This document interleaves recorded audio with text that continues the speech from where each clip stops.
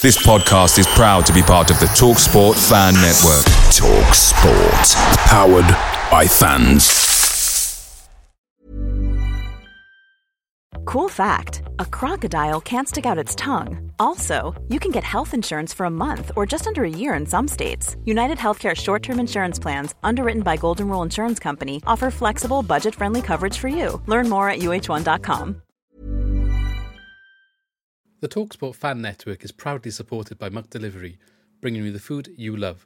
Swansea has more McDonald's than clean sheets this season, so don't forget your McNuggets are closer than you think with McDelivery. The only thing left to say is, you in? Order now in the McDonald's app, and you can also get rewards points delivered too. So that ordering today means some tasty rewards for tomorrow. Only via the app at participating restaurants. 18+, rewards registration required, points only on menu items, delivery fee and terms apply. See mcdonalds.com for further details.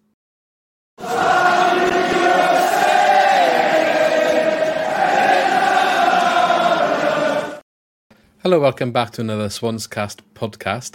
The Luke Williams era is officially underway in the Championship. I know there was the League Cup game with Morecambe, but I don't really count that one because he kind of signed like a day or two before. But officially started now, and I think there's definitely stuff to talk about, definitely changes already been sort of shown and visualised, if you like. And I've got Lee and Ben to kind of discuss the beginning of that with me today, as well as a few other things like the big match that's on the agenda this weekend. A little bit of a spicy one, especially after the Boxing Day result. So yeah, welcome in, lads. Hi, are we okay? Yeah, all good.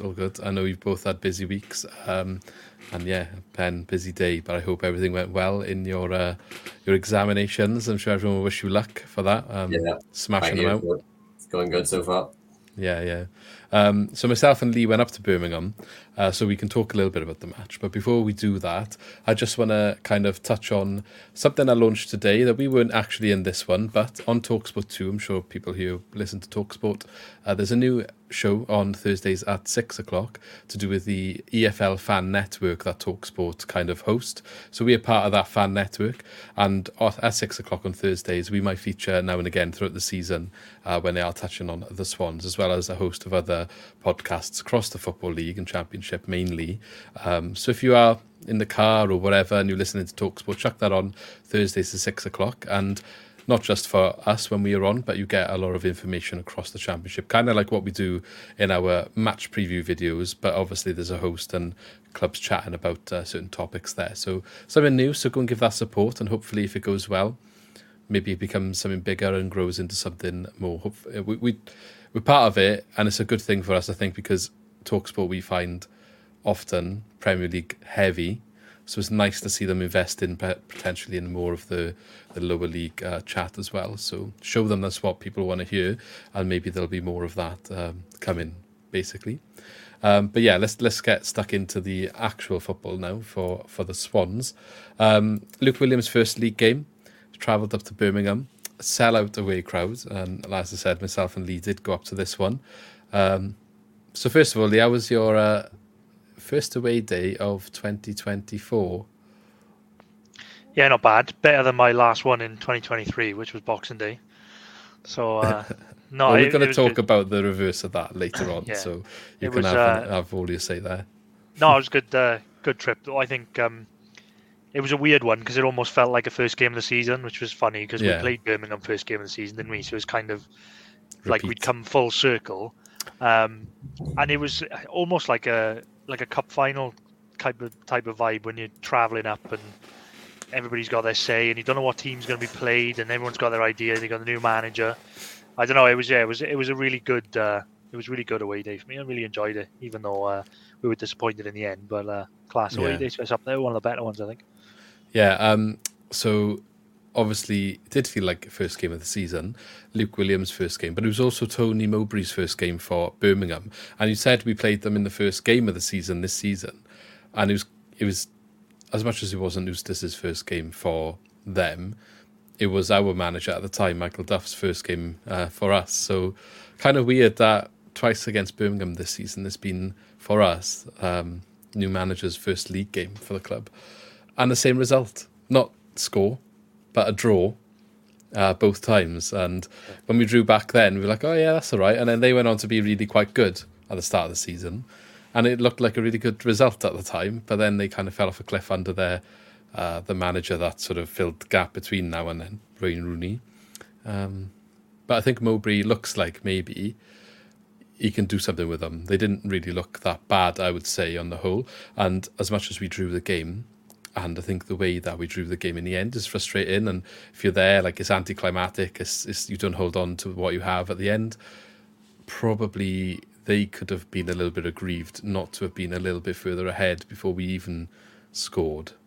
So I think swings and roundabouts. On the full 90-minute picture, we can't really argue with a point. And I would have taken a point originally away day. Ben, I know you didn't manage to catch all of the game, but have you got any thoughts about what you saw from Luke Williams' league debut? Well, just that I know we're going to compare Luke Williams and Russell Martin for inevitable reasons in the coming minutes now, but just the pattern of how the games emerged when the goals went in, take the lead, concede soon after the kickoff, last minute goal we concede again to concede in injury time.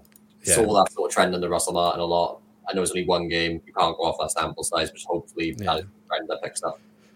What I would say is I think that trend, Michael Duff, one of the reasons he probably wasn't successful here is because he wasn't able to rectify it. So I can understand why maybe it's easy to become more prominent when it was obviously an issue under Russell Martin. I guess we've mentioned many times one of the big things Duff couldn't fix, first of all, was the the defending, because the goal scoring was okay under Michael Duff, actually, but he wasn't able to do it. And I think going back to the Russell Martin style, if you like, it's not really a surprise to see some of those traits carry over. There was a lot of times last season, was there, 90-minute goals being our Achilles heel, and a few occasions where it completely changed the result, where I think we were 2-0 up against Millwall, drew 2-2, 90 minutes, 2 own goals, wasn't it, one time, and another one was losing, was it 4-3 to Birmingham? Yeah, Birmingham. Yeah, when we were 3-2 up in injury time. So it happened a few times to extremes, and you could argue cost us a playoff position. Yeah, Millwall was the worst one by a mile because we were 2-0 up and it probably should have been 4. Both for own goals in injury time is the part that we forget as well. But no, it's calm. But yeah, you are right. Obviously, early days, and it's easy to talk about the match. We will talk about the match, but let's also talk about what we saw. So what was different? Now, if you look at websites, I think a lot of them have us down as a 4-2-3-1. But we can sit here and tell you it definitely was not a 4-2-3-1. We were arguing a bit about it, actually, when we saw the lineup, me and Lee, but he was correct in saying it was 5. It was a bit of a weird one. Different situations, you saw a different sort of lineup, if you like. But it was definitely a 3 at the back with, I wouldn't even say a 5 at the back. I would say it was a 3 at the back because the wing backs were very high, and you can understand immediately why Notts County's goals conceded is where it is, and that's not to say it can't work, but just be prepared, maybe, and maybe partly why some of the reasons we conceded to here, but they were very high up. From goal kicks, even it was kind of 2 at the back, although Jay Felton sort of dropped in to the centre back 3 as Harry Darlin went up to a right back position alongside Sam Parker, who was playing right wing back, to win the goal kicks. Seemed to be a little bit of a theme. Yeah, so I was so surprised with how high those wing backs were. I thought he was gonna. You did the chat with the Notts County fan, didn't you? And he said about the wing backs being quite prominent, and I thought, it's quite similar. It's quite similar.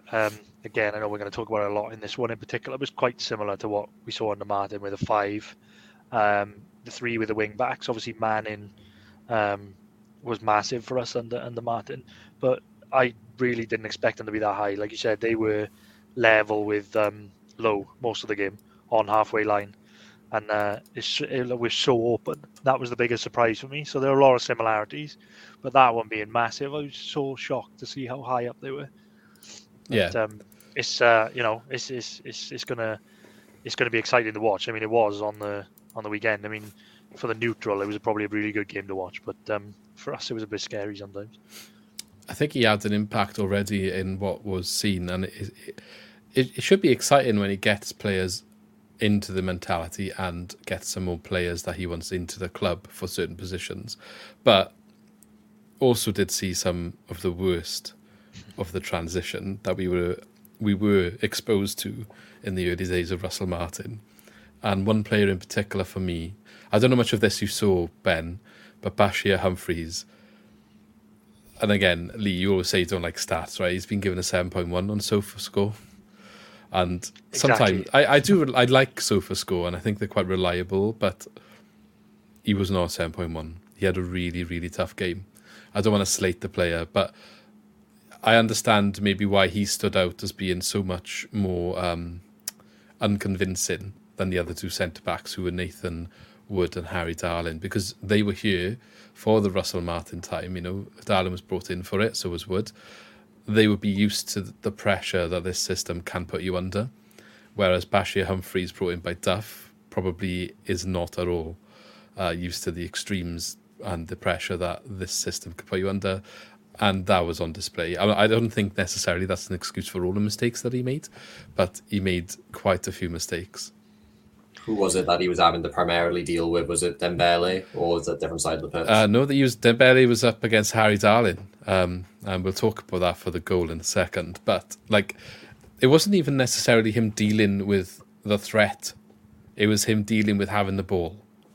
That was the issue, not him defending as such. It was playing out from the back, and the press being very high.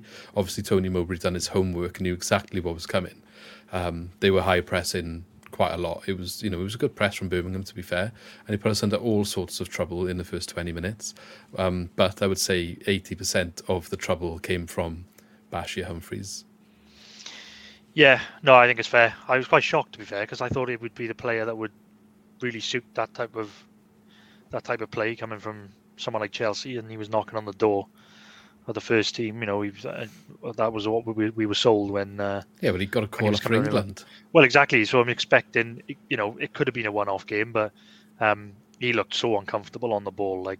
When he was trying to play out from the back, the amount of times he was hesitating and lost the ball and tried to play in the midfield, and some of the passes he was playing in the midfield. There was one in particular I can remember where he just completely misses Jay Fulton by about 2 yards. Yeah. And then they're straight at the back three. Then, obviously they win it in midfield and they're straight at us. And there was a couple there where he looked really, really, really off it. But it was a weird one. I was just trying to think how can you defend him a little bit? I don't know and you can't really, because it was a poor game. But I think he improved Tymon in particular. Half. Yeah, I think Tymon in particular was way further forward on that. We would say how high the fullbacks were. I think Tymon was brilliant, and his stats probably back that up. Maybe he was just left a little bit more exposed, which he wasn't as comfortable with. Like you said, maybe Darling on the other side's a bit more used to it. But it wasn't a good start for him. And it was quite similar to Martin's first game when we had Blackburn away, and we had all sorts of problems trying to play out the back in that game, didn't we? It was a bit frightening, but it is going to take time. But Humphreys wasn't the player I expected to struggle straight off. But he was poor. Yeah, I think Rushworth made a massive double save at one point from one of his errors, or it was a save, and then Darling came across and made a block. It was very important. Yeah, I mean, it was difficult for Humphreys. He definitely improved after half time, but he did get hooked as well later in the game. I wonder what was said at half time. He looked a little bit more relaxed, I think, after he came back out. But as I said, he was withdrawn from the field, and Kyle Norton actually came on. Didn't help us see the win through, but it is what it is. But yeah, you mentioned Josh Tymon. Ben, what have you made of his season so far? I think the reason you asked me that is typically I tend to slate Josh Tymon, don't I? But what I've seen...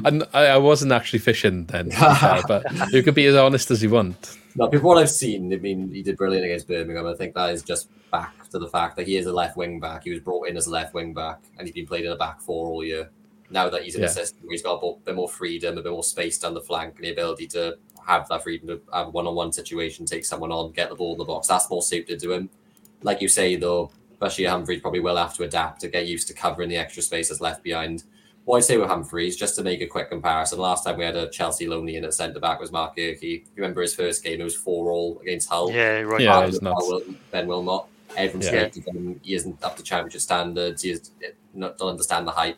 give them time. Sometimes they're young, they're adapting to a new system, they will come good. Yeah. We know Humphreys is good on both feet, and we know if he's getting an England call-up, the ability is there. But first game, completely new system for everyone, pretty much. So yeah, I think he will come good. The issue could be by the time he comes good, we don't get him back next year, and that's when we'd see, some fruity bird. Like Gurley, we had him for 18 months. Yeah. We're also been quite good at not giving players a chance in recent years, and you just need to look at Gyökeres and Morgan Whittaker to highlight those. Look, I'm not saying that we didn't try, and maybe at the time it was quite obvious that something wasn't working, but it's easy to say in hindsight, isn't it, when they go the way that both them two have kind of gone since they've left. But yeah, you're right with Geehee, and with Humphreys, I think it definitely looked like maybe decision-making on there. Maybe it was a lack of understanding and the clarity of quick thinking and quick decision making under a high press to keep the ball rather than to defend is what maybe was the issue, because he was kind of running into trouble, passing into trouble, and just didn't really know where he should be looking to get out of those things.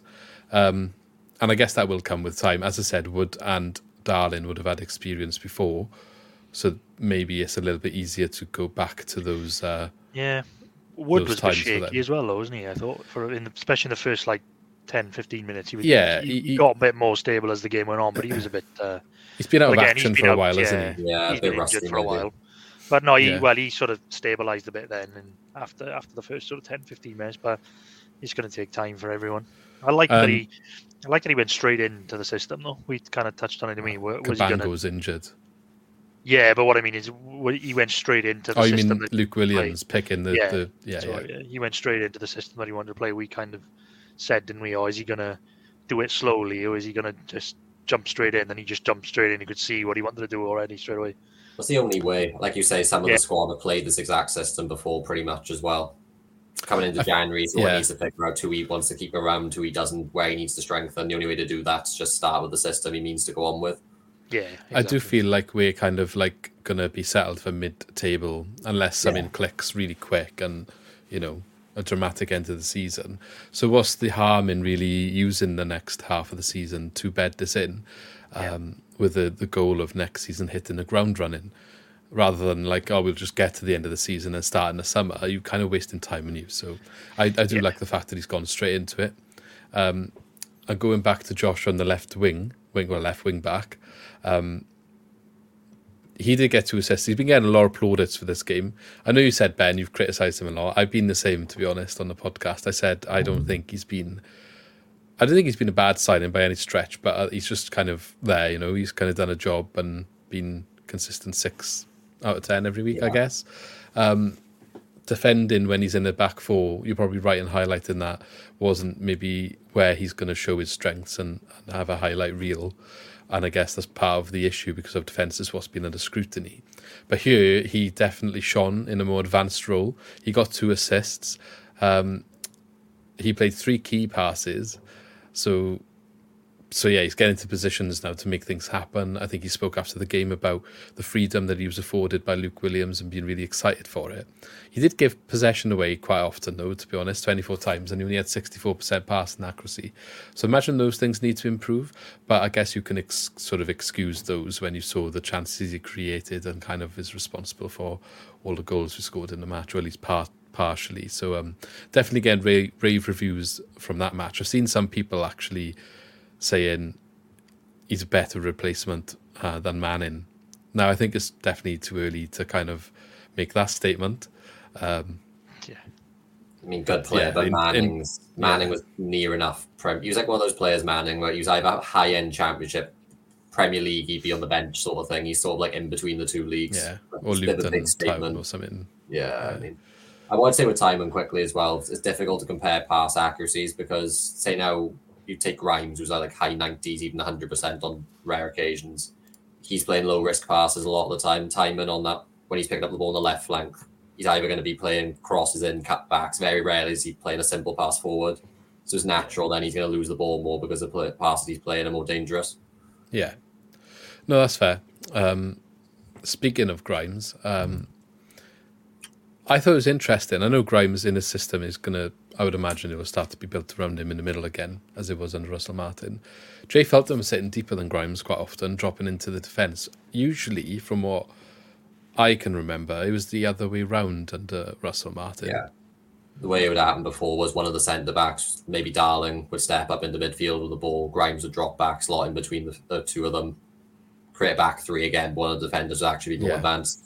Felton, I mean, I'm trying to remember what Fulton was like under Martin. I feel like he was one of those players that at the beginning... He was a scapegoat, but he's one of those players at the beginning. He's like, it won't suit Martin, get rid of him. After about 6 months, he did bed in a bit.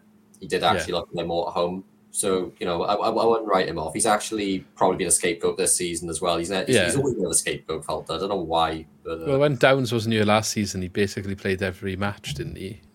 Borderline, unless he was subbed out for Allen or someone. But him and Grimes primarily was the midfield pairing, and it didn't exactly do that bad. It was good enough, wasn't it? It was, I think the issue with Fulton is because he doesn't look like a majestic midfielder like we're sort of used to. A lot of our centre mids are, you know, he doesn't look like the Swansea way. No, exactly. But then you do need a bit of Jay Fulton in your midfield sometime. I think even Nope deserves. All of a sudden, we didn't have a player like him in the squad.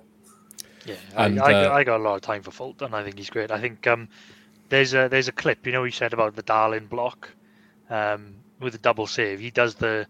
Do you remember the John Terry thing when he just dives his head?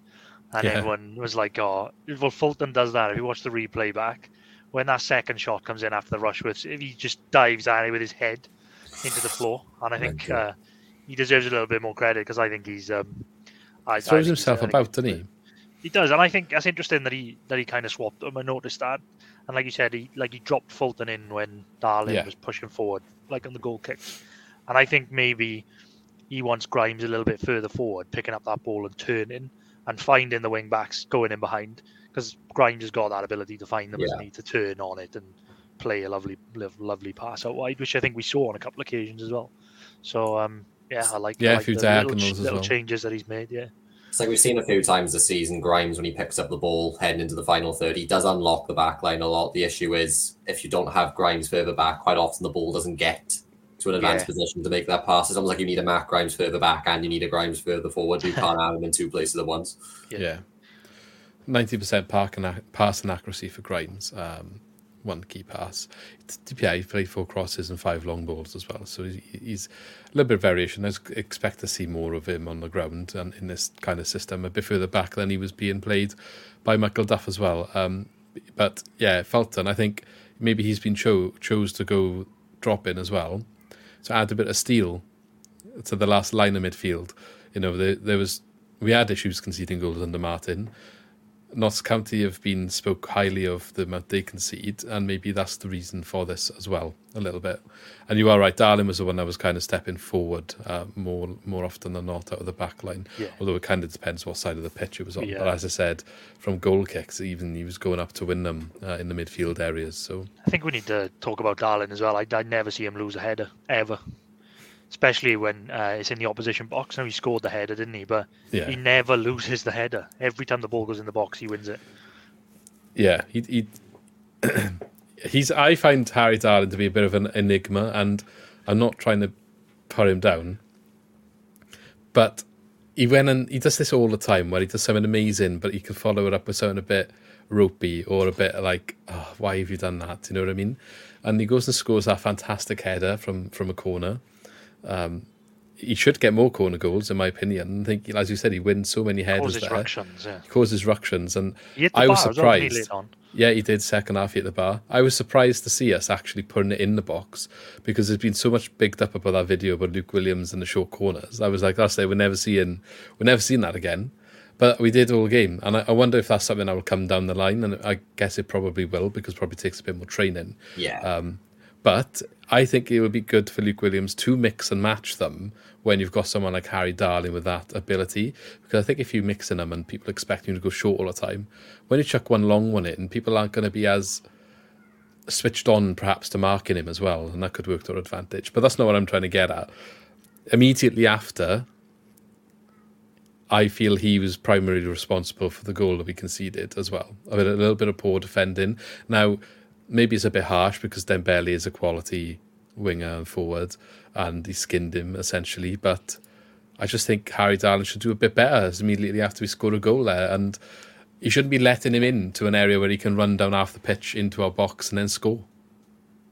It was on his side and he's the one he passed. So yeah, I think it's fair. Dembele was different class in that game. I thought he was unplayable at times. And I think that this might be a product of the system that, like, Darling and Humphreys especially, as the two wider centre-halves, are going to be so exposed with the wing-back so high up. But yeah, I think, when somebody gets beaten, you do kind of look at them as but maybe, it's just a bedding in of that system. They are going to be exposed, and I think it would have been better for us to kind of be a bit more solid there. I think we've just scored. It's not long before half time. We just want to see that first half out. But needs to be a bit more sensible there. Yeah, I get that's his philosophy, and it might just be like, it's early days to be like, picking holes and making changes and stuff like that, but maybe managing it a little bit better there, get in half time. But it's a good goal, I think, as well. Like that Dembele, as I said, he was brilliant that game. The thing is with this system, if you want to just compare it for a second to similar systems, you say like Liverpool and City, I realise miles apart in ability. The reason that Liverpool and City have been so dominant with systems like that, where they can leave very few players back, is because they have world-class defenders. Liverpool were able to do it for ages, primarily because of Van Dijk. Yeah, City have done it because of players like Ruben Diaz. They're able to leave players on 2-on-2, 3-on-3 situations. The defenders usually come out on top because they're that good. In the Championship, unfortunately, for where we are, you're very rarely going to have 3-on-3 situations where you back our centre-backs. That's not because they're bad players. Nathan Wood nearly went to Southampton. But Darling was getting Premier League shouts before he came to us. But it is just a high-risk strategy. And unless you have world beaters at the back, you are going to concede more goals. And if we do have a world beater at the back, chances are it's Championship football. They'll be in the Premier League before long. So yeah, exactly. So I'll clarify the stance on the goal, because I think there might be a bit of I might have said it a bit wrong. So the goal, we immediately after the goal kick, we get possession back. The kick-off, sorry. It's kind of hoofed upfield from Rushworth, and Darling is above the halfway line, the one there to win the ball, which he doesn't do, and the ball immediately comes back at us and kind of loops over Fulton, who probably should do better. I will say here, I think maybe he needs to bring the guy down in that position because Dembele's then in. But I guess that's maybe harsh for me to say it's all on Darling. We were just talking about his ability to win headers. He's so dangerous in the box. But then on the other hand here, where it's like in the middle of the field, you don't necessarily see that same... you wouldn't say he's going to win every header here. Do you know what I mean? And yeah, straight away concede a goal from it. It was very poor, I think, if you watch the full highlight of it, in terms of the full team play there. But maybe it is part of the system and the way that we set up for him to go so high. Because if he doesn't win it, who's then on the receiving end of the next ball? It is quite unorthodox to have a centre-back go up to the halfway line for a goal kick, I suppose, unless you're pushing everyone up to then prevent them from playing. It's not so much a goal kick on this occasion, but like he's cleared it upfield, I believe, and he's kind of already in that position. That he was that high up. Yeah, I mean, I guess that kind of is in line with how high the wing backs are and what he's going for here. So maybe a little bit more of a product of the new system being embedded rather than individual player errors. So I'll take back a little bit of the harshness maybe, but I do still find him a little bit of an enigma with some of his tackles sometimes. But I guess it's exciting, isn't it? So if he wasn't making those little mistakes, maybe somebody would be picking him up. Yeah, he's right. I did see a fake link the other day. He has got good ability. He's a bit of he's a bit frustrating sometimes, isn't he? Because some games you watch him and you think like he's brilliant. He had some games for us last year right back where I thought he played so well, and then like you said, he can do something, and then all of a sudden he can just turn around and just like wipe somebody out for no reason. Yeah. But I guess that's the type of player he is. He's a player who always plays on the edge, isn't he? Yeah, I do think he's been one of our stand-up players this season, though, to be fair to him. So nice to see him kicking on, and he is still quite young, so let's see where he can go under Luke Williams. Further up the pitch then, not to go through everyone, but starting with a front, what would you call it? Sam Parker was right wing back, wasn't he? And then you had Lowe and Patterson and Cullen behind Lowe. Would you call it a front five or not be funny? Yeah, it Yeah. was. It was literally was like that. Yeah, because you had like a front three with Timon, Lowe, and Parker, and then Patterson and Cullen just behind them. Yeah. Parker picked up an injury in the second half, but did look promising. I've not seen the extent of what that is, unfortunately, at the moment, to kind of confirm how far we're going to miss him. Like, from what they said, it sounds like it's not good. I think he's going to be out for the rest of the season by what they said. What a shame for someone that's kind of breaking his way in. I actually think it's a shame because if he's going to play that system with the wing backs, not really well. I think Key will obviously be all right when he's back fit. But it's a bit of an odd position to play. He's basically a winger that needs to track back and defend. Saw that with the subs as well, because when there was a bit of a reshuffle, I think Cullen ended up there at one point. Yeah, he did. Cullen finished out there in the end. It's crazy when you think when we had Russell Martin, Latterboard, survived at wing back without picking up an injury for so many months. We've now had 3 wing backs injured in space of about 3 months. Well, you could say 4 if you were going to count Abdullah. Yeah, start of the season. I mean, just literally since November, December. I'm trying to remember when actually got injured. He's got injured again, though, hasn't he? He got injured in Morecambe and he's out now. Did he? Oh, God. Yeah, Abdullah. Abdullah, yeah. So I would have said, it's frustrating. You've got the likes of Sam Parker and Abdullah, probably the two that have kind of emerged this season from the youth team. And both of their seasons have been kind of torn up by injury. Abdullah basically playing all pre-season looking like, actually he could have some game time here, and then no. He's had injury stops that. And Parker, what's that, a second appearance in the league? And he could be out for the season. That's just really unfortunate. Yeah, I was talking about this the other day, and I was thinking about not so much with Abdullah, but with Parker, especially with his hamstring going, just playing that position, like how stressful that probably is on the body, playing that wing back role that he's asking him to play, especially at a young age at that level, when obviously he's only made 1 appearance before that. It might not be that. It could just, it happens, and if it's a freak accident, sometimes if people pull their hamstring. But, I mean, how many times do we see him sort of back in the corner, and then the next minute he was in on goal? So it's probably is a lot required in that position. Yeah. He had a good game, though, otherwise, and it would be a shame if we don't see him again this season. The other 3, Lowe, Patterson and Cullen, don't really think there's too much to shout about Patterson and Cullen, to be honest. They kind of did okay.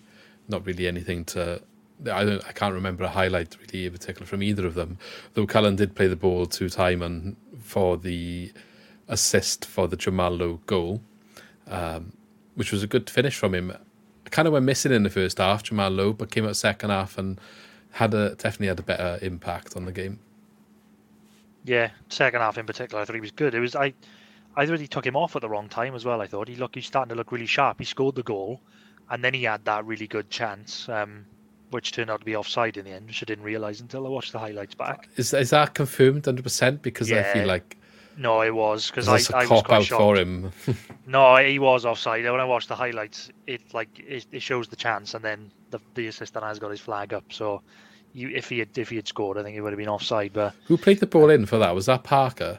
No, it was Grimes, I think. Grimes. That was a lovely ball in. When he plays sideways and backwards. Oh, he just got in in between the 2 centre halves, didn't he? And Grimes just put it in such lovely. We were right ball. Behind it. Yeah, it was criminal that even if it's offside, it was criminal that Lowe didn't score. But he'd beat the keeper as well. The keeper was I'm done.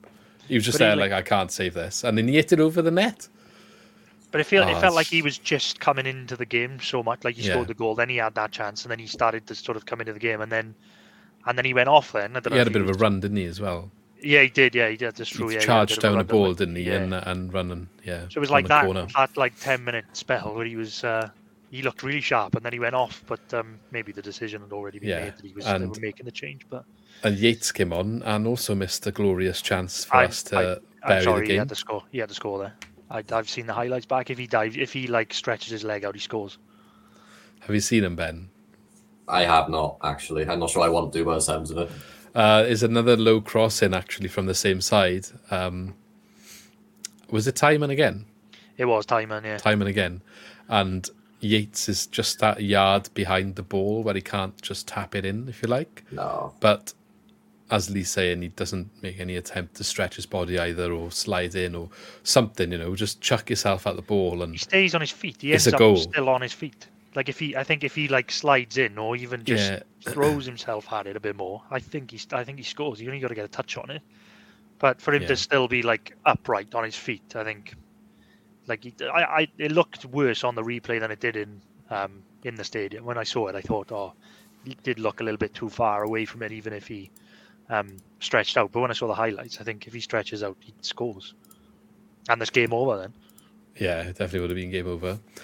3-1. I don't think they were coming back from that. And I still maintain, as much as they were good chances created, they could have scored 3 in the first half. So, they had plenty of chances. We would have taken it. Don't get me wrong, but I just mean like we can't be that. We can't be that angry about the result on the basis of the 90 minutes. Speaking of chances missed, they scored after that. We'll talk about their goal in a sec. But while we're on missed chances, Joe Allen also missed an absolute golden opportunity as well. I couldn't believe that. He literally had to connect with it and he would have scored. And I think it just fell to the wrong person at the wrong time. So I think it was Tyvan again with the ball in though. He had acres of space. Joe Allen did though. He picked him up like right on the edge of the box, and he literally, I think he just has to get it on target, and he just completely misses it. Sounds like right after they scored. Sounds like it should have ended about 4-4, to be honest with you. Yeah, it could have. I think the Luke Williams games are going to be a lot like this. I think it's going to be absolute carnage with the way we didn't really create any chances in the first half other than the goal from the corner. And at half time, it was like difficult to see us getting many opportunities. And it was like, right, we just need to sort ourselves out of the back. But we definitely did create chances in the second half. Yeah. We were lucky at half time not to be 3-1 down, let's be real. So when we did then create in the second half and went ahead and only held on, we didn't hold on, that's why I felt like such a kicker. But, on the base of the game, like, yeah, it could have been a high score in each way, but maybe they definitely won the first half. We won the second half, I would say. They came into it a bit at the end, of course, as we naturally sat back. But I think with the subs as well, it was some wonky positioning in the midfield when the subs were made, and that's the whole square pegs in round hole thing that was going on. Joe Allen replacing Parker, which put Cullen out wide on the wing-back position. Norton was on, not to say he done anything wrong specifically, but someone that's really rarely found himself in a matchday squad recently, coming on for Humphreys. Patino, who we haven't mentioned, who still couldn't get a start, coming on for Patterson, and you know what? I'm going to go in on him in a minute, so be prepared. And Yates coming on for Lowe's, like for like, isn't it? But obviously Patterson and Cullen, who started behind the striker, and it ended with Allen and Patino. And for me, I know people consider Patino a bit more attacking, but he isn't a 10, I don't think. Personally, not the same sort of player as what Patterson will give you. And I feel like there's not that much attack left on the field at the end. If you've got Cullen in a wing-back position and Yates up top, obviously you've got Timon creating all the chances on one side, essentially, is what we ended up with. We just couldn't finish them. But yeah, Joe Allen kicked the air. I thought that he'd got blocked, the shot had got blocked when I saw it in the stadium. But yeah, if he connects with that, it's a goal. And I was after they equalised in the 95th minute, so that would have been like limbs in the way end. That would have been absolute chaos if he had scored there. Yeah, it was literally the next move after the goal, wasn't it? Yeah. After their equaliser. Oh my god. So let's talk about that equaliser now. I'm sorry you haven't witnessed the highlights, Ben, for this, but maybe it's for the best. I don't know. I've seen this goal.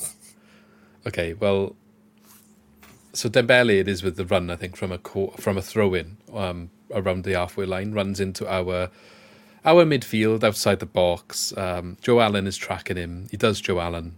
Fair enough. I was originally frustrated with Allen. I thought maybe he should have brought him down. But I think, to be fair to Allen, there's enough players there to not have to do that. And I think it's still defendable. To which Felton and Grimes now take over marking Dembele. And that's fine. They got him under control. Jordan James is kind of in a bit of space here with Patino blocking the pass. Patino then decides, do you know what? I'm going to come to the guy that's already being marked by the other two midfielders and just leaves his man. Comes towards the ball. As soon as he arrives at the scene, the pass is played and Jordan James is in an absolute field on his own and just picks his spot. And hell of a finish. You can't take anything away from the finish. But I'm sorry for everyone that loves Charlie Patino and thinks he should start all the time. That is why he's not starting. His positioning off the ball and defensive work is just not as good as the other midfield options. And Joe Allen came on the pitch before him as well, so that says a lot to me. That's fourth choice now, behind Grimes, Felton, Allen. Allen, who's been out for the season so far, basically. I'm not saying Charlie Patino's a bad player, but ultimately, as much as I said it was a fair result, that cost us a win. He's a bit of an awkward player to try and place, isn't he? Like, the best comparison I can make is remember when George Byers was here. Wasn't sure if he was a 10 and 8 to 6. Maybe that's Patino's sort of problem. He's probably got the final third ability, but then on the ball, but then off the ball, like you say, leaves a lot to be desired. I don't know, running with the ball, that's probably what's holding him back from being a number 10, maybe. Like, on the ball, when he plays a pass, he looks like a 10. Yeah. But then to be a number 10, you probably got to have a bit more Jamie Patterson about you and be able to beat a man. I don't know, like, off the ball, I agree with you, though. Like, quite often this season, you've seen him pick up the ball on the edge of the box and then just dilly-dally and lose it. And it's like, well, you just need to play a simple pass. Yeah, but here, just keep to your man. Like, you don't leave someone on their own and go and mark someone that's got two players not allowing him to go anywhere. Dembele wasn't going anywhere. He was kind of just doing some fancy stuff on the ball, trying to get a bit of space. Grimes and Felton are not diving in, you know. You could argue maybe they could have tried to stick a foot and get the ball, but I think they were just letting him have the ball in an area he wasn't doing anything. Now, the gap was created because Patino left his man. So Jordan James seen that, like, oh, he's like leaving me. He's running towards the ball. I'm just going to move forward to better passes now on. And he was in a lot of space then. He was in a lot of space. Patino needs to stay there and block that pass. If he does that, I don't know where Dembele goes, but he's probably not creating a chance. And, you know, the rest is history ultimately. And maybe Patino is better starting games. I don't have confidence right now in him coming on to see a game out. I don't think he's got the off the ball mentality yet. I'm sure he will develop. I'm sure it will come. I know that's why he's been sent on loan to the Championship ultimately. We're seeing links with Juventus, but is there any merit there? Because we're getting towards the end of January and I would have thought he'd been recalled by now if there was something going on, really. I'm surprised he hasn't been recalled. I kind of assumed that the reason he wasn't playing is because we thought the recall was inevitable. But now here we are, midway through January, he's still here. So the recall obviously isn't happening. Arsenal obviously don't think it's worth sending him anywhere else because they don't think he'll play anymore elsewhere potentially, or they don't want to disrupt the loan. I don't know, it's an odd one. I mean, for Arsenal. Ever catch yourself eating the same flavorless dinner 3 days in a row? Dreaming of something better? Well, HelloFresh is your guilt-free dream come true, baby. It's me, Keke Palmer. Let's wake up those taste buds with hot, juicy pecan-crusted chicken or garlic butter shrimp scampi. Hello Fresh. Stop dreaming of all the delicious possibilities and dig in at HelloFresh.com. Let's get this dinner party started.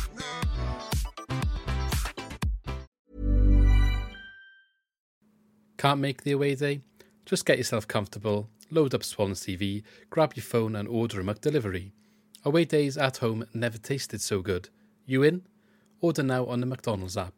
Our participating restaurants, 18 plus, serving times, delivery fee and terms apply. See mcdonalds.com. Right. We're going to play a style that's more akin to what you'd be expected to do there, potentially now. I'd say he's had a good season with us, you know. I just want to highlight there's definitely flaws there. And, you know, the big debate is Felton or Patino, isn't it? And I thought Felton had a much better game, to be honest. Yeah, I think if you've got to play, you know, Grimes is nailed on, isn't he? And I think if you've got to play someone to complement him, I think it's got to be Felton over Patino, like you said, with the off the ball stuff. I think it's something we highlighted even when Duff was here. I can't remember what game it was, but there was another one where he ghosts away from his man, or he doesn't close somebody down, and we can see the goal from it. And I think the next game he was dropped, wasn't he? And then everyone started kicking off why was he dropped? And he should be starting. And I think that's kind of what kicked it off. And we looked at it and we said, well, there's a couple of times now where you look at some of the goals we can see that he's not pressed his man, or like in the Birmingham game, when you look at it, he like vacates Jordan James and he leaves him in that space. Again, it's unlucky because he's still got a lot to do from there. He's a belter of a goal. I mean, you're happy for somebody to have a shot from there, but at the end of the day, like you said, he does leave him in space, he leaves him. If he doesn't leave him, then it probably doesn't happen. But he can't get the shot away, probably, if he doesn't leave him. I doubt the pass is even played. Patino's so frustrating because you know there's a player in there. You know he's a good player. But it's just something that's just not quite clicking with us at the moment. I think if you can unlock it somehow, hopefully Luke Williams finds the way to play him and get him back to his best. But we just haven't seen it yet. And I think where people are getting a bit annoyed is that a lot of people come at you with like, he's like the best player we've got, and Duff should have been starting him, and that was his biggest mistake. And now, I think it speaks volumes when you've had Duff, Sheehan, and now Williams, who started him on the bench. Well, Sheehan said, got to be something in there. Sheehan answered the question, and this is when what he said was, I see him in training every day. I've worked with him more than anyone else. So, like, even when Duff was here as assistant manager, I've worked with him more than anyone else, including Duff. Obviously, he did start getting dropped towards the end of Michael Duff's more regularly, and that continued into Sheehan's. And he basically said he's got things to work on in training, especially off the ball and kind of like what we're talking about now. That's what he said. And if you want I can't give a better example than to what happened in this game. Now, maybe it would have been like a smash and grab or on the balance of the game, like we've got a really good away win there against the total balance of the game, but you take that all day long. They worked hard after they went ahead to kind of keep that. And one player, but there, has had a little bit of a lapse in concentration, not kept to the position and the plan and the tactics, and kind of cost the team the game. And I know they'll be in it together and they'll take the loss together as a team, but that is on him on this occasion. I think everyone else kind of did their job. You could argue one or two could have done it a tiny bit better. I think Alan could have brought someone down, but I understand why he wouldn't, knowing there's other players kind of there to still kind of defend. And there wasn't any immediate danger at that point. The danger was created when you leave a man unmarked with, like, he literally had 3 or 4 seconds to tee himself up and take a shot on before anyone could close him down because of how far away he was from everyone else at that time. And that's shocking, really, in midfield, when there's 4 of them in midfield. So you should never have that space. And there's no reason to go to a man that's already marked by 2 players, in my opinion. But there we go.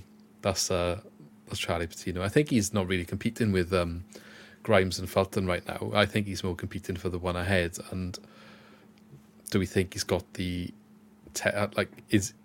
Are we looking to bring someone in there that's a bit more attacking? Like, what do you think? Does he have somewhere that he can start and do a job? Or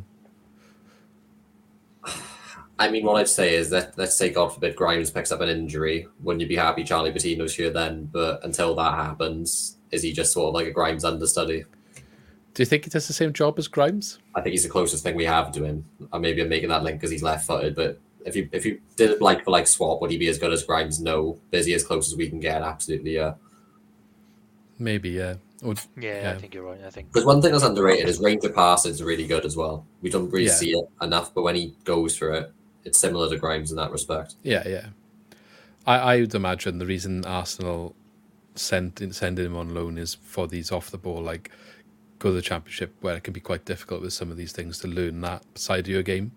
It's probably why he's not featured as much in their first team, and that's probably the reason for it. So that's fine. He's here to learn, and I'm happy for that. And he's been a good player for us. I want him to continue to learn, and I hope Luke Williams can get the best out of him. And we see him starting games at the end of the season. He was great off the ball in that West Brom game. We said, didn't we, on the video after the West Brom game? Yeah, he was brilliant. He chased everything down. It seemed like he was really making a point of doing it as well.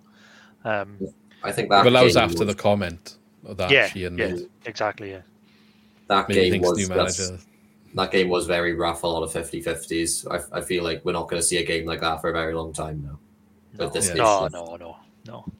No.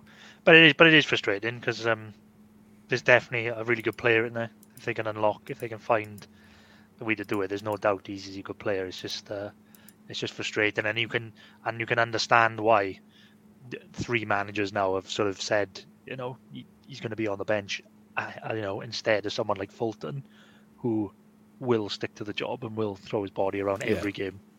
So it makes sense. I mean, that's what you get from Felton, isn't it? You get that, you know what you get in there, and he doesn't really make those mistakes. But yeah, carry on, Ben.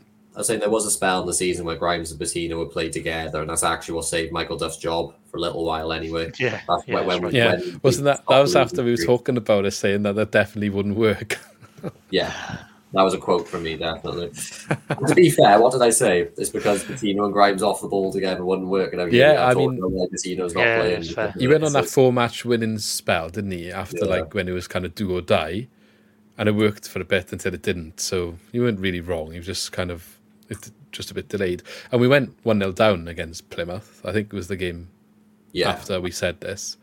And that was brilliant. That's probably one of our best performances of the season. Still, to be fair, that was a brilliant game. Definitely. Okay, we'll talk about some transfer news before we move on briefly to the Southampton game. Brandon Cooper has left Swansea. I think it's undisclosed fee. I'm not really sure. Do you know the cost anywhere? Hasn't said. I mean, we can assume. I'm pretty sure he only had 6 months on his deal. It's going to be a couple 100,000 at most, you'd imagine. It's difficult to kind of get those figures sometimes when it's undisclosed. Gone to Leighton Orient. A bit weird because he kind of got recalled. They were saying it was because of a red card he received for a intentional elbow, I believe it was. So the fans thought he had a really good start of the season. He did this red card and then was never the same by all accounts. Got recalled by Swansea, but now he's gone back there. So they must have definitely had a good time, or at least thought enough of him to get him permanent. So good luck to Brandon Cooper, one I thought maybe would have broke through in the Swansea squad. He started under Russell Martin. He started in the centre of the back three because we had injuries, and he looked okay. I think it was a couple of shaky moments, and he was a youth player that was kind of really thrown in at the deep end, so you could understand why some of the stuff was happening. But then everyone came back from injury, and he just disappeared, and I thought that was harsh. The key moment for me in his career at the Swans was he was on loan at Newport, absolutely smashed, again, rave reviews. Gets recalled by Steve Cooper, and we were going for automatic promotion at the time. Keep in mind, if I'm correct, if it was that season, looked like he could have played a part and then got injured for the rest of the season, like his first training session. If he had actually stayed fit and had a little run, at worst case, I think he's getting a permanent move to League One that summer, if not featuring in the squad. So yeah, gutted for him. His career's not over, don't get me wrong, he's still not old by any means, but you just feel like that was his best shot at getting to a higher level. It was the right time, the right manager for him, and injury took it away from him. Yeah, so he's gone to Leighton Orient, and I don't know how they do it in the league. I will find out now. So in League One, they're in 10th. They're in with a shout of, well, actually, the League points. One's kind of not that competitive this season by the look of it. God, that's a big gap to the playoffs, isn't it? 10th is misleading. Normally 10th. Basically got 8th up is 8th up is challenging from playoffs. That's the table's kind of done on the beach. League One is horrendous. I mean, they used to say how competitive the Championship was, but I think League One's just as bad now. There's some big teams in there. I wouldn't say it's that competitive. It looks like a table of two halves. Not competitive. I guess competitive is the wrong word, but I think it's easy to slide, isn't it? Unbalanced. You've got a good title race on, to be fair. You've got Portsmouth in first for 53, and that's the top Oxford, 6, basically, isn't it? Yeah, Oxford in 6th. They're only 4 points behind them. Yeah, it's mental. Wasn't it League One last year or the year before when it was like all 9 teams or something could have got relegated on the last day because they were all a point apart or something? It was ridiculous. It was something like that. It doesn't look like that's going to happen this year, does it? No. But I think it's just such an odd league, isn't it? Yeah, a bit of a weird one. So that's Brandon Cooper. We've also got Matthew Sorinola, who isn't obviously Swans anymore, but was a free transfer. Some people were like, should we go in for him? Should we have another look? He's gone to Plymouth on a free. Left Union. I didn't realise. Union, when he signed for Union, they just got promoted. They're smashing it in Belgium now. Yeah. Doing really well in Europe. That's probably why he's not really getting in the team, I'd imagine. One that maybe we could have revisited. I'd say no, and Plymouth's probably the right style of club and the right level for him. Yeah, don't have to worry about defending, just score more. He didn't really do it for me, I think. He had a couple of good games, but not really. Especially as this especially if we're looking at this new system, he's not going to be that wing back. It's just no way. Well, he fell out of favour under Martin, didn't he, really? Yeah. And Latty was said a starting lot, ahead of him. considering a lack of options, it said a lot that he fell out of favour, and his versatility, because he could play on both flanks and he still Yeah, well, I mean, like we said, he was playing Bodia and Darlin on the right ahead of him, so it said a lot. Yeah. Speaking of versatility, one thing we didn't mention about the game, was Ogbeta actually got on the bench, left wing back, and maybe there's a future for him here yet. That was such an odd one. You always think what's going to happen. What players are going to be in and out of favour when a new manager comes in. But then for him to be missing for years, and then they put that video out, didn't they? They put that video out, didn't they, of him and Velassi doing some training together, and then he was on the bench out of nowhere. So maybe he's just the type of wing back that can play in this system. Maybe he fits it well. The thing is, I won't be surprised if it's someone that Notts County were tracking about maybe getting on loan. The profile, yeah, maybe. He did well when he was at Peterborough. I know he dropped down the league, but Wrexham, you've seen Notts County are a bit similar now as well. I'm guessing some of the signings that some teams in League Two are able to make. You never know. Good shout. Luke Williams was talking about him this week, saying he actually really likes him. So we'll see if he gets on a pitch. He's an attack. He was brought in as an attacking fullback, wasn't he? Russell Martin didn't seem to care so much. I think he did have a lot of injuries in his time here. I think when he was signed, though, Russell Martin probably threw his toys out the pram afterwards, didn't he, about other things, and it didn't feel like he was someone he wanted. And I think the players that were signed that he didn't necessarily want didn't seem to get used. It was so strange, wasn't it? I was quite excited for him. I thought that's the sort of signings we need to make more of. Yeah.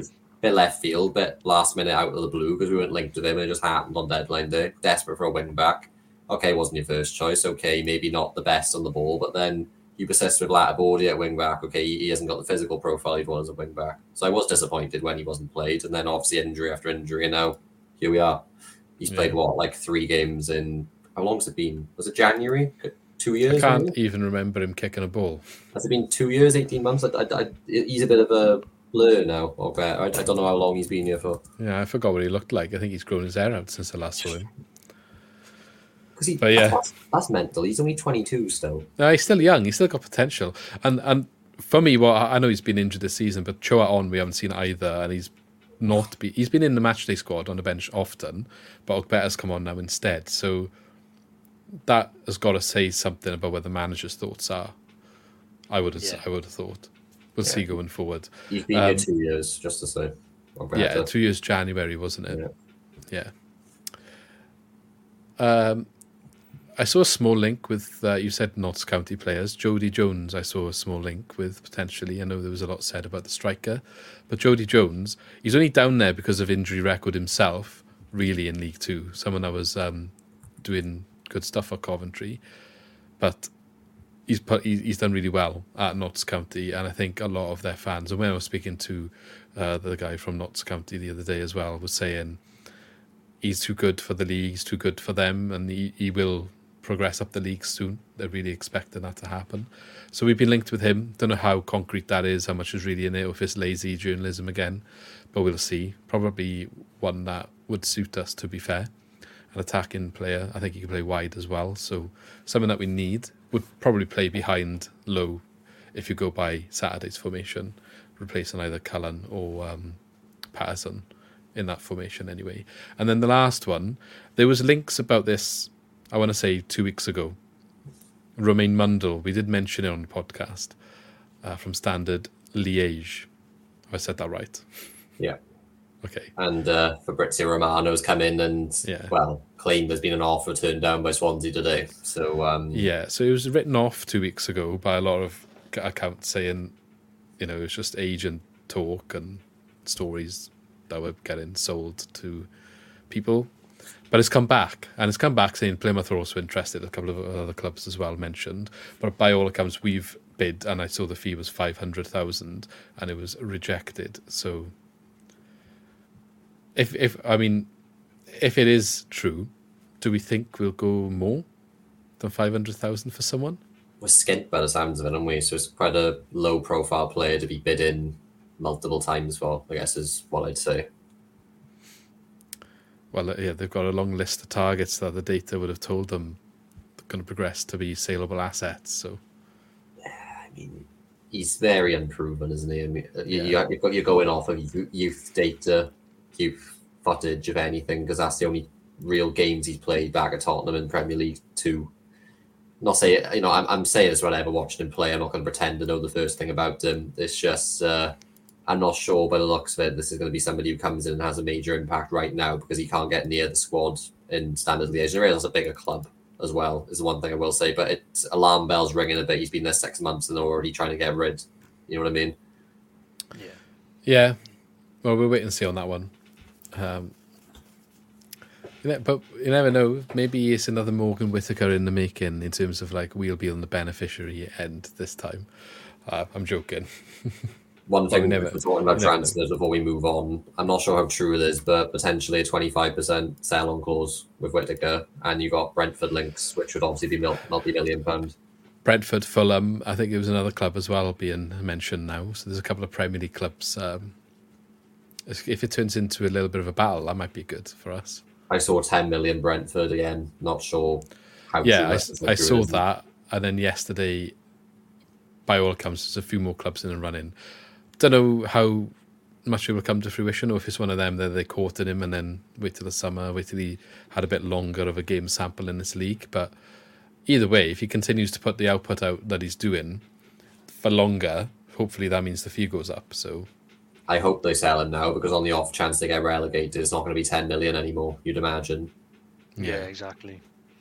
It's, also, though, they know if they sell him, they probably do get relegated. So it's like, tough one. Yeah. It's an odd one, though. It's, I don't know.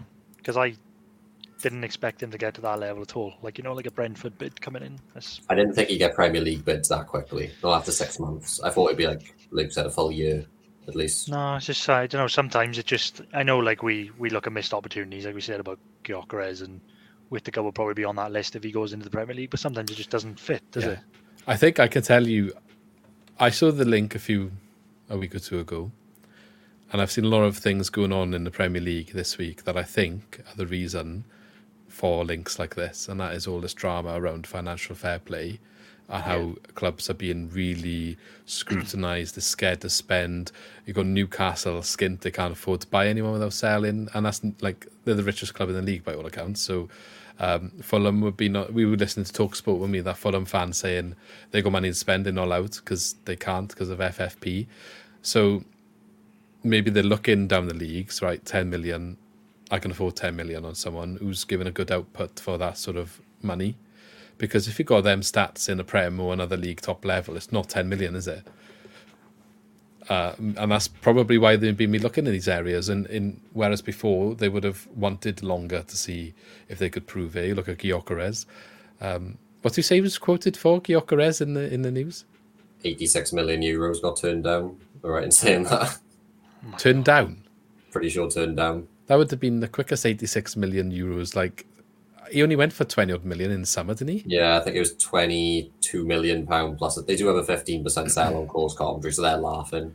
Imagine he goes for 80 mil, they'll be pocketing 12 just for that. That's a hell of a profit for 6 months of football. How does that happen? Like, it's just mad, because he was not that player when he played for us, was he? Nobody can. It was like a system that was hoofball. We had a pitch that was literally diseased, if you remember that. God. But forgot about that, yeah.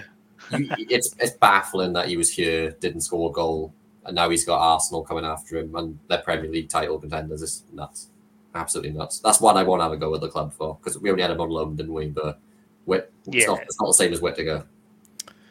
He's just another Paul Areola at the time, wasn't he? Yeah. Well, there we go. I mean, yeah, crazy. It's about time we have one of these that works for us, isn't it? Well, I guess we had Perot. Yeah. That's part of the reason why Whittaker didn't work out, though, is because he was never getting ahead of Perot, was he? It's different positions. We never had the system for it. He wants to play, behind him. No, I know, but there was no sort of position for him to play on the wing, and the only way he could compete was with Perot, wasn't it? So that was never going to happen. He probably could have played instead of Cullen on the weekend. Yeah. It's probably good. That's probably where he excels. Isn't it? It's just I think Martin used to put him wider, didn't he? And maybe he was wing back when he's not a wing back. wasted. Okay, let's touch on that quickly then. I know we run out of time. Southampton, 20 matches in all competitions, unbeaten, including the 5-0 win they got over us on Boxing Day. Now, I think this happens every year. There's a couple of wonky fixtures that you have them around Christmas and then in January again. I don't know why they do it this way, really. It's a bit annoying because if you're on a good run, like Southampton are, you're kind of getting them twice within that spell, and that's frustrating. But the way it works, the way it falls. Things have changed, though, and at the time we had Alan Sheehan in charge, and now we've got Luke Williams, who used to be Russell Martin's assistant at MK Dons and at Swansea.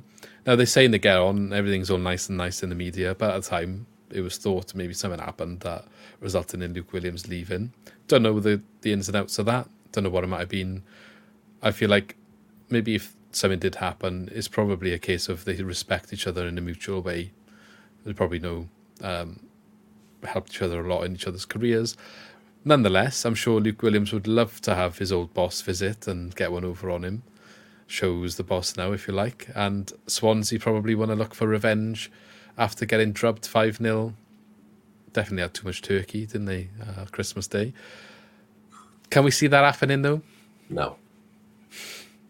That was straight to the point. No, no. I mean, and on that note, guys, we'll see you next. We're at the very start of the process, and I don't know how they've got to the end so quickly, but they're pretty much at the end of what Russell Martin's process looks like.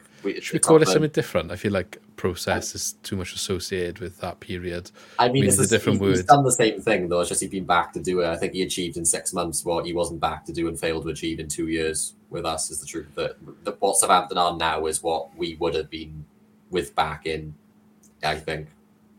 Back in for 2 years with our budget, and we're probably not far off what they've got now, minus the odd moment of just insane individual quality that comes with Premier League money, is what I'm saying. Yeah.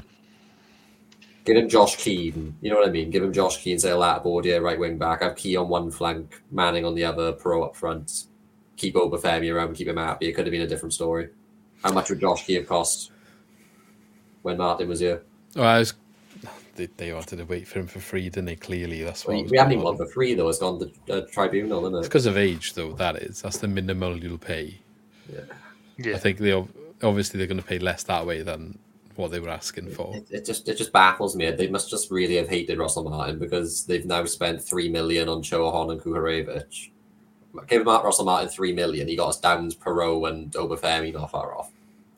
I think that any money we spent in the summer, they must have been fully intending on Perot leaving, and it's pre-spent, isn't it? Yeah, but then I don't know. We don't know the ins and outs of the finances. We've had sales every year. Is the point, right? Like even I think at the start. Yeah, but we say we sell 10. I would imagine like half goes into the kitty minimum. Sorry, not minimum, maximum, because we don't get the money to run the club. So some of the sales has to generate that, and then some goes into the players. And I know that's really frustrating to hear, and people are probably shouting at me right now. But that is the reality of us. I know we were talking about Southampton. We mentioned the financial fair play things of the Prem. Me and Lee were saying when we were listening to TalkSport the other day, if we did go up to the Premier League right now, in the state that it is in with the FFP and the scrutiny that they're under right now, I think we would really have a tough time, because I don't think the club brings in the revenue that you need to have that output to buy players to compete at that level. We'd really find it quite hard, I think. Oh, you just take the 100 mil and go back down. You accept it, and you do a league basically. Like we're not in a position to go and do what Nottingham Forest have done. Well, Nottingham Forest, they went and spent. They're in trouble now, though, aren't they? Stay up, but they stayed up, and now they're probably going to get points deducted. Well, exactly, and look, geography plays a factor in terms of what sponsorship and income you can make. The one thing you can't say, I think, about our owners, as much as people might dislike them, they're business people, and they're people that are going to be able to maximise that stuff. And I think if even they're struggling to do that, we'd have a tough time. But that's a different conversation. But that's why I think we don't always see the transfer money coming back in. We had other conversations on the way up to Birmingham about there's a lot of stuff going on at the moment, like a Reading, for example. And aren't you glad we're not in that situation in terms of ownership? And we spoke to the Morecambe fan recently who said quite similar things about their club. ours doesn't look at any risk of financial trouble. And yeah, we make a sacrifice and not spending as much on nice players sometimes. And I would love to spend more on players, but I wouldn't like it to be at the cost of the club either. Yeah, controversial opinion maybe, but we seem to all share it. We could do far worse. I realised they came in, they saw us as an investment, tried to... I think their plan was to keep the club in the league for 5 years, flip us, double their money. Backfired massively, but I'd much rather be run the way we're being run than spending silly money. Yeah. Wages I think the Hugh Jenkins era was so good that we've gone to this, and it's an extreme difference. But it could be worse. It could be we're in a different world of football now, though. Like, especially post COVID. Like, I don't see anybody across the Championship spending a lot of money apart from the parachute payment clubs. No, you don't see it. I get the frustration sometimes, and like you said, I would love for us to have, brought in players at that time, and I'd like to see us bring in more players now and then, but we're just not in that time anymore. And like you said, some of the owners that do kind of speculate and try and spend that money, they get in a lot of trouble. Like, look at Reading now. You think about what Reading were to where they are now, like literally fans running on the pitch and stopping the game. As frustrating as our owners are sometimes, I think we kind of got to accept that this is the situation it is at the minute in football. Luke Williams said that himself when he came in as well, though. He came in and said, like, look, the club's in a good position. We haven't got tons of money to spend, but he's like, it's in a good position. He said there are some clubs out there that are just out of control. Yeah. And there hasn't actually been an awful lot of movement in the Championship as well. There's been a lot of, what I've seen, a lot of the movement is like loans getting recalled and sent somewhere else. That seems to be the biggest thing I've seen. Yeah, but that seems to be a thing now. That never used to happen before. This is another thing we're saying, like, post-COVID. I think it's a product of what we're talking about. No one's got money. It's just, but you see it so much now where you think you get someone on loan for the end of the season, and then they get recalled in January and sent somewhere else. It's just happening so often now. Yeah. The biggest signing, I think, from across the Championship has got to be Carvalho going to Hull. Yeah, that's class. And Twine went to Bristol City, didn't he? Yeah. Which is probably a good signing as well. Eric Alsey as well. Carvalho is a sort of signing that turns a mid-table team into a playoff team, doesn't it? If you look at Hull, you're sort of waiting for one team to step up and break out of that massive pack and put their name on that sixth spot. Hull now. I realise you shouldn't pen it all on one player. You get injured, he could just not perform. But that's they've already got Philogene. Yes, and now they got Carvalho. Like, they should be finishing in the playoffs now. But they had that new owner come in, didn't they? Last season, end of last season. Now, what's the product of that going to be in a couple of years if they don't go up? Same old story. It could be wrong if they don't go up in the next 2 years, what money are they spending on Carvalho's wages? From Liverpool, they have spent quite a lot of money, and they brought in that striker from Turkey, didn't they? And I think they spent quite a lot of money on him as well. So what are the repercussions of that in 2 years' time? Championship's a casino. In fact, like, we're in a good position. We probably need to cut our wages as well, as does every single club in the league, because it's not a sustainable model at all. It's a sell to play sort of model where you need to earn money from transfers. So you're sort of relying on either teams who have just come down from the Premier League or Premier League clubs.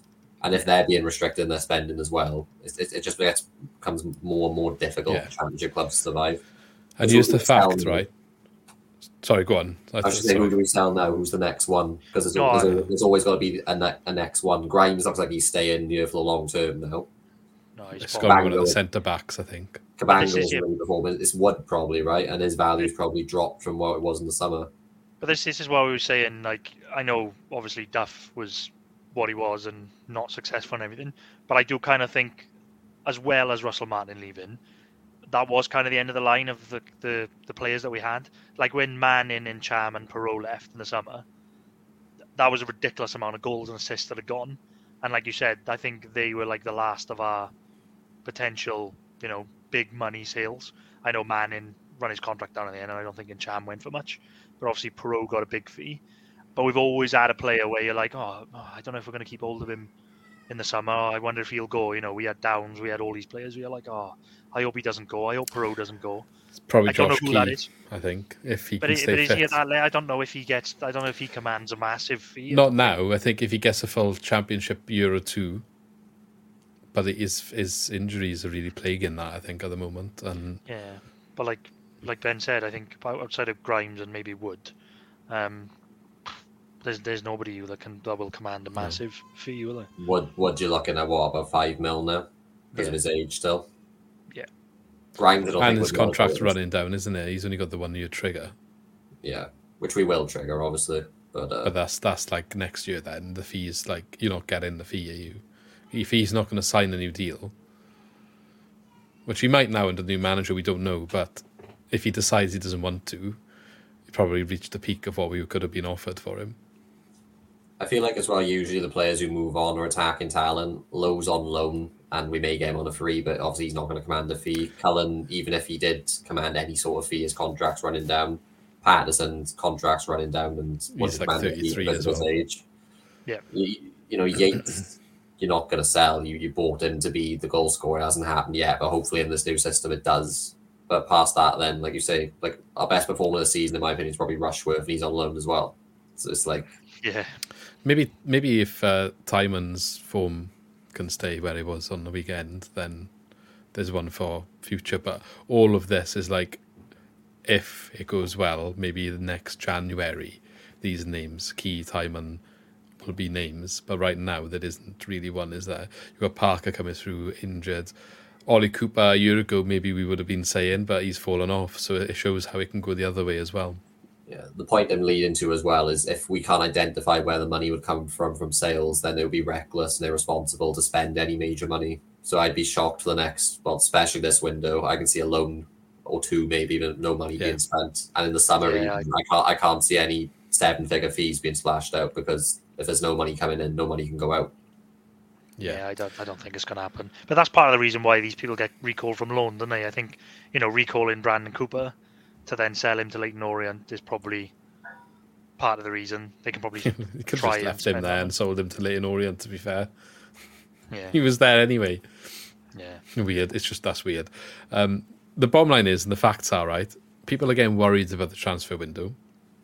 There's only been 2 transfers in the Championship that are fee-related. That's Hull and Middlesbrough both spent... Sorry. Middlesbrough and Coventry have both spent $2 million on a player. Most of the rest have been loans. There's been 1 or 2 undisclosed, but usually nothing major is there with undisclosed. We're not going up and we're not going down, so I'd be shocked if we spend any money at all. It would be a 6 months to identify what the squad needs, planned for the summer when more players are available, players are out of contract, players have 1 year in their deal, that sort of thing. I think it's spot on. I think it'd be mad to try and force like a move now for the sake of it, and I think there's a lot of unnecessary pressure from fans for us to sign players, especially with what happened last January. I think it's kind of the way they're all moaning about Watson. We need to sign players. But I think you're right. I think don't sign a player unless it's one that they've identified that will fit the system, and they've got 6 months to embed a player in. But if it's not there, don't do it. Like I said, I don't think we're going anywhere this season, so let's not be too gung-ho in the transfer market. I think there's some guys in the academy that deserve a chance, to be fair, as well. And if we're short in areas, maybe that will happen.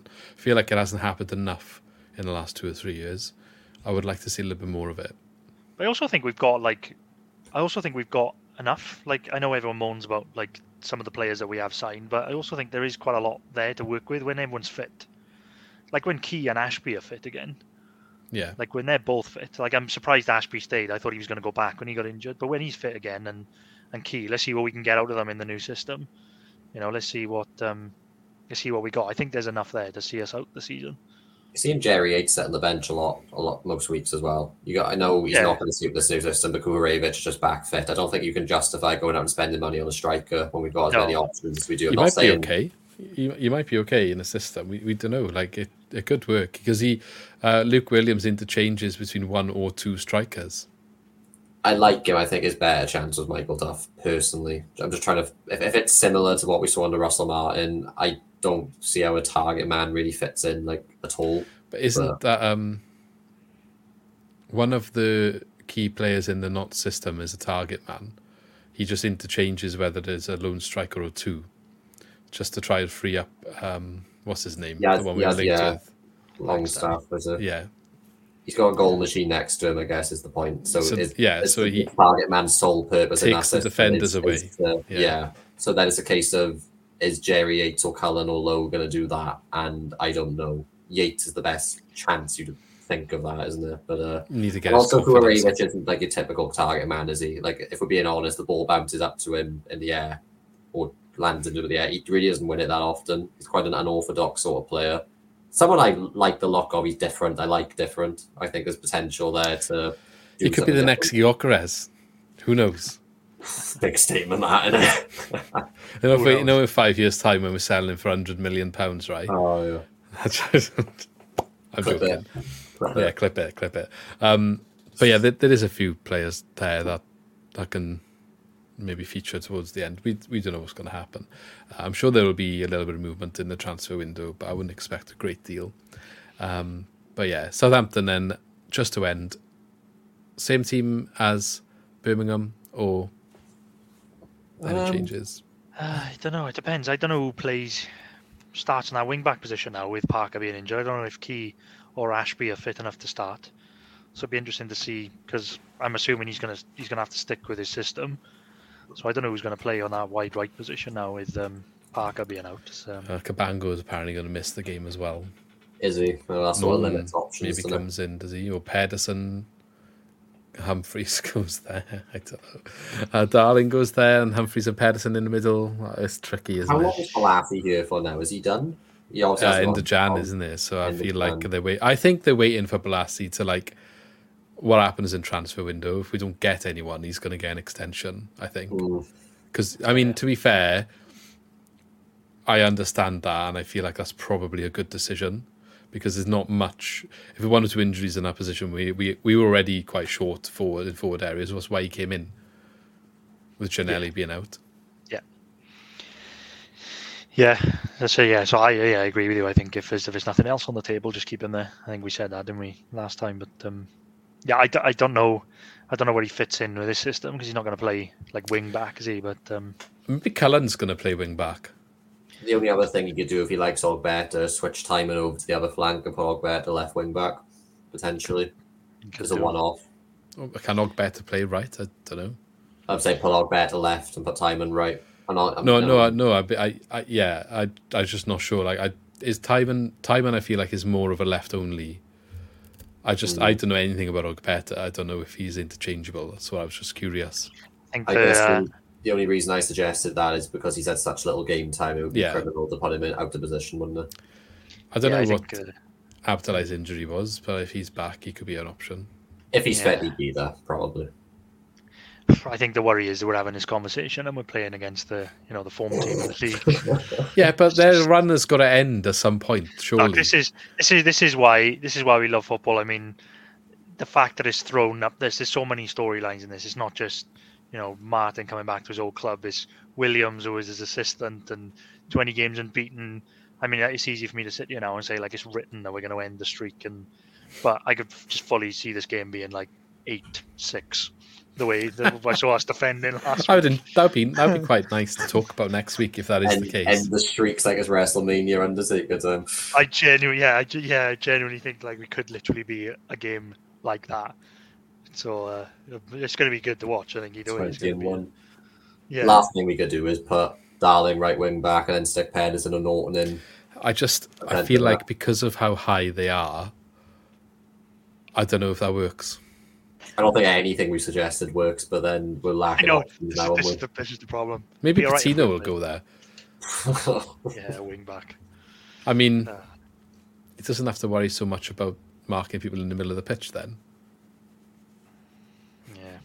I haven't been able to switch back on since you said about the Undertaker. I can see the meme now of 20-1 when the streak's broken. So you need to get that ready to post. And all the faces in the crowd. That needs to be ready to post. 21-1 was the actual numbers. Yeah, it was 21-1. That could have been perfect. We're saying this we're going to win. We're probably going to lose and lose badly. Is the truth of it. It'll be a fun game. Yeah, I'm working, so maybe it's good. You see why Sky have picked it up. There's so many storylines off this game. It's brilliant. Yeah, well, we'll see. I'm sure everyone is anticipating that clash, but we'll end the podcast here. Thank you, everyone, for listening, as always. Yeah, it's been a good couple of weeks for us, and I guess now we're into the new regime. If we can start progressing the right way, we can move on up with the team. But yeah, we'll catch you in the next video. Thanks, Ben. Thanks, Lee, for joining me, and we shall catch you next week. See you soon. Bye. The match has just finished, and you're on your way home.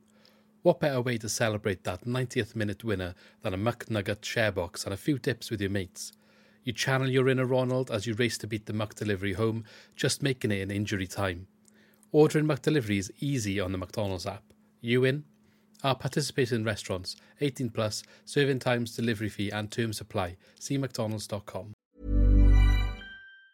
Ever catch yourself eating the same flavorless dinner 3 days in a row? Dreaming of something better? Well, HelloFresh is your guilt-free dream come true, baby. It's me, Keke Palmer. Let's wake up those taste buds with hot, juicy pecan-crusted chicken or garlic butter shrimp scampi. Hello Fresh. Stop dreaming of all the delicious possibilities and dig in at HelloFresh.com. Let's get this dinner party started.